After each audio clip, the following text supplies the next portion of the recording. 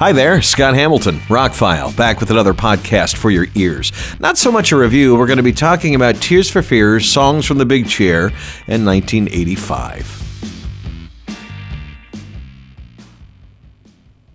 As I record this, I don't know if I'm going to make this Patreon only or put it out to the public, so we'll go either way depending on how it turns out. Today was the anniversary, February 25th, that 1985, that Tears for Fears released Songs from the Big Chair.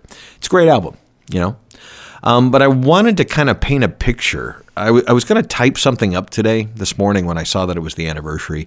I was going to type, and it got away from me. I was like, I don't have time today. It's Friday. I run 6 radio stations. I really don't have time to sit down and write many paragraphs on Tears for Fears, Songs from the Big Chair, and what was going on in the world in 1985. So I decided to make a podcast, and I tried to get this recorded all day today. I was going to record it at work. And again, my boss was going out of town, so I'm in charge for the next week. It's a weekend, so Fridays for radio stations, we have 3 times the amount of work that we normally do on a day.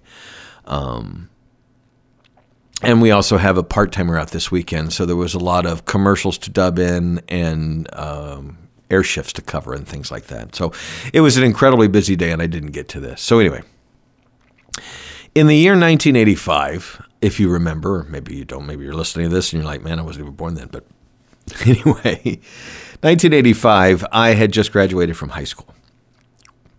I graduated in 84.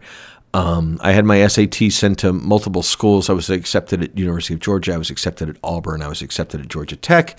And I went to Valdosta State College. It was as far away from home as I could get. It was about 5 hours from Atlanta. It's right on the Florida border. But it kept me in the state, so my parents offered to pay for college. So I didn't want to go out of state and really crush. They didn't take out any loans. They paid for everything in cash. So I didn't want to put them out, so to speak. So I started school in the fall of 1984. I was living in the dorm. I pledged the music fraternity, and I started the radio practicum course, is what they called it at the time. And it was a lot of sitting around and learning about radio through these college students, some of which had never worked in radio, but they worked at the college station for a while. And in the Bachelor of Arts for that degree, I got to do TV and Chiron and all sorts of other things, but I always went back to radio because I just love audio, theater of the mind, playing music for people, hearing new music, talking about music and other pop culture kind of things. It's just what I gravitated towards. So I got my first FCC license in November of 1984, and I don't know what happened to it. I think I still have it somewhere, but I had to get a second one for whatever reason, or they made us get a second one. This was back these days, the FCC does not send out licenses anymore, but you had to fill out a form, and before I got mine, there was even a test involved. So I still have the paper license that says January of 1985, so I technically call that my career started then. And my first air shift was coming on the air late on a Saturday night, like 11 o'clock, after Mary Turner Off the Record, which was a special show. And I queued up the wrong song and had cuss words on it, and I almost got fired on my first job. And my air shift was like 2 hours. Within a short period of time, I was doing afternoons and eventually got a job offer from a local top 40 station, and that's why I'm in radio all these years later. But in 1985... our radio station was the second radio station in the state of Georgia to have a CD player. And back, I don't know if you remember what CD players were in 1985, but basically it was a black box with a drawer and a button on it and a digital display, an LED red light display with 2 digits for the track number. Later, we got very nice LED displays with time and times remaining and how many tracks and all that. But in the beginning, no. They were very simple. Things that just stream digital audio off these little plastic discs. So being the second radio station, we got record labels to send them to us, and I think we had 5 to 10. Van Halen 5150 was one. Songs from the Big Chair, a few others. The radio station played most things off vinyl back in the day. When I got 2 years later, got my job in Top 40 radio, we had these impressive Pioneer things that look like cash register CD players, and we played everything off CD back in the day and could pitch it up or pitch it down. And we were top 40, so we pitched everything up a couple percent. Anyway, The music industry in 1985, as I was getting into it, it was a great time for music. In the mid-'80s, pop stations could play anything if it was popular. These days, pop stations have a certain sound to them, and you don't hear too many songs that deviate from that sound every once in a while. Every once in a while, somebody puts out something that's acoustic-based or piano-based, and it's not overly produced and etc.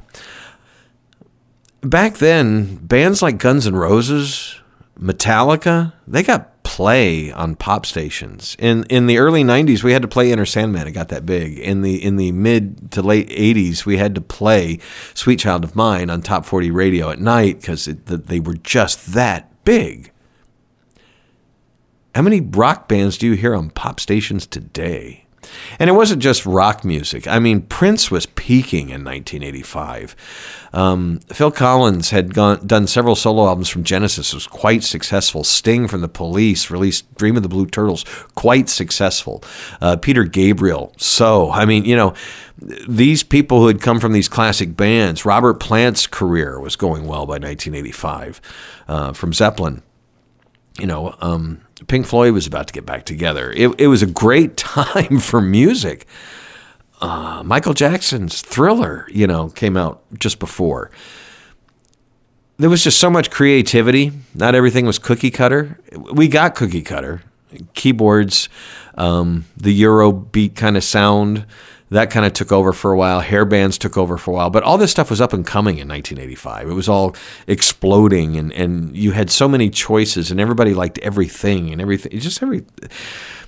Hair bands kind of had a positive twist to it. Pop music everything was just really seemed positive at the time, right? And so CD players were new.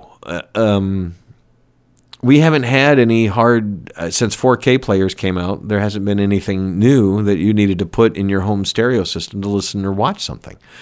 We were coming off cassette decks and vinyl, and 8-tracks had died.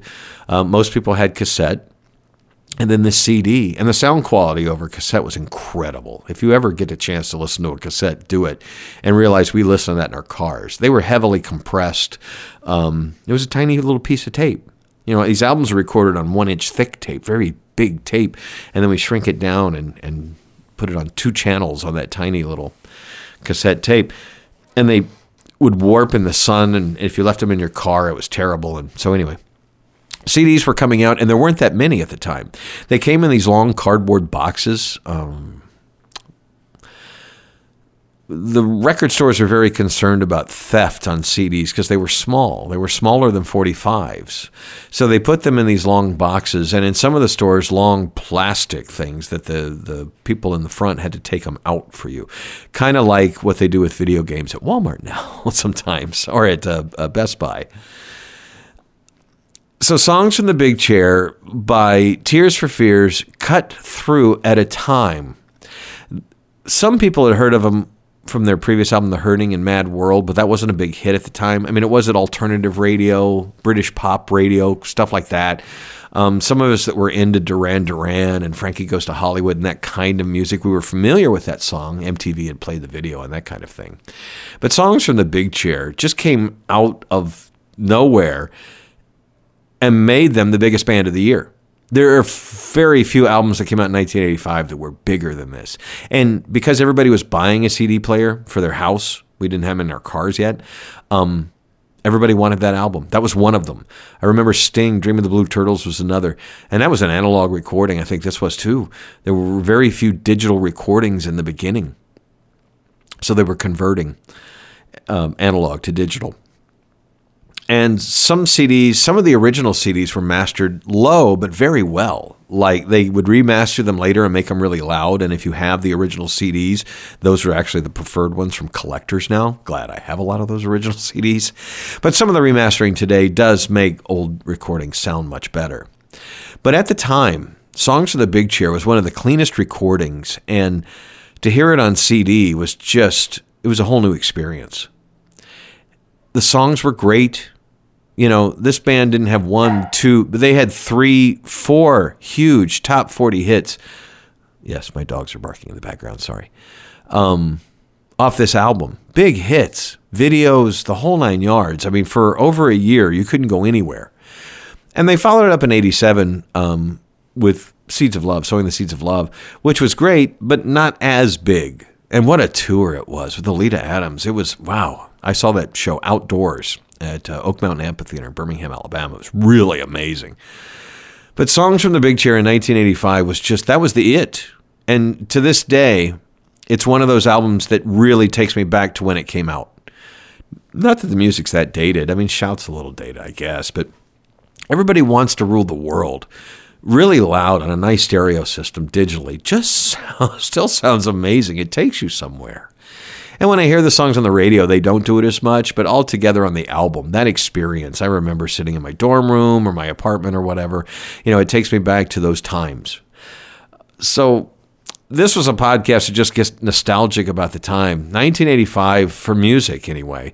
There were some decent movies, but movies were starting to get into that sameness that we were getting into sequel-itis by that time, where everything had to have sequels, and all the sequels were bad. We really had Empire Strikes Back was like the only good sequel that came out at that time, and then Return of the Jedi.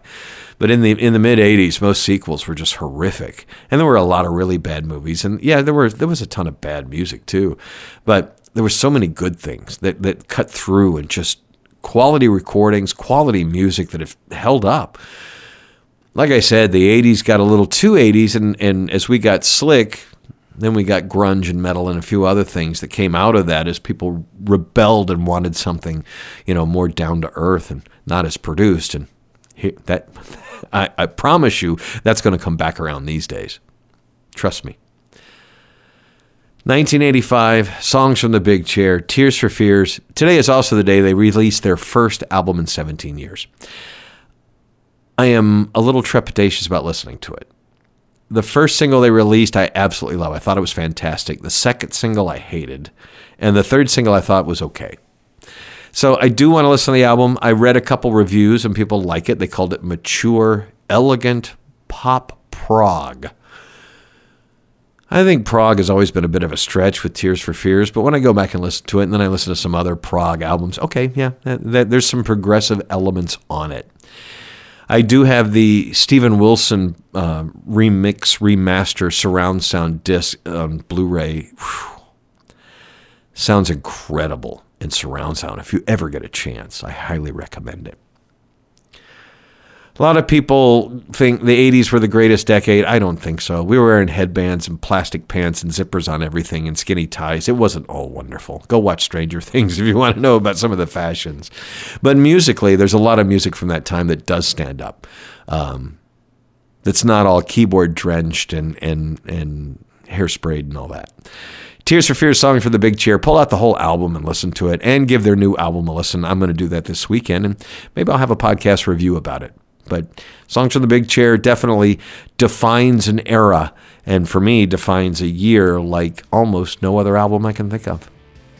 I'm Scott Hamilton. I'm Rockfile. Thank you very much for listening to this ramble and taking the time out of your day. I've got links below if you'd like to check out my other projects. More podcasts on the way, so I'll catch you on the next one. Thank you.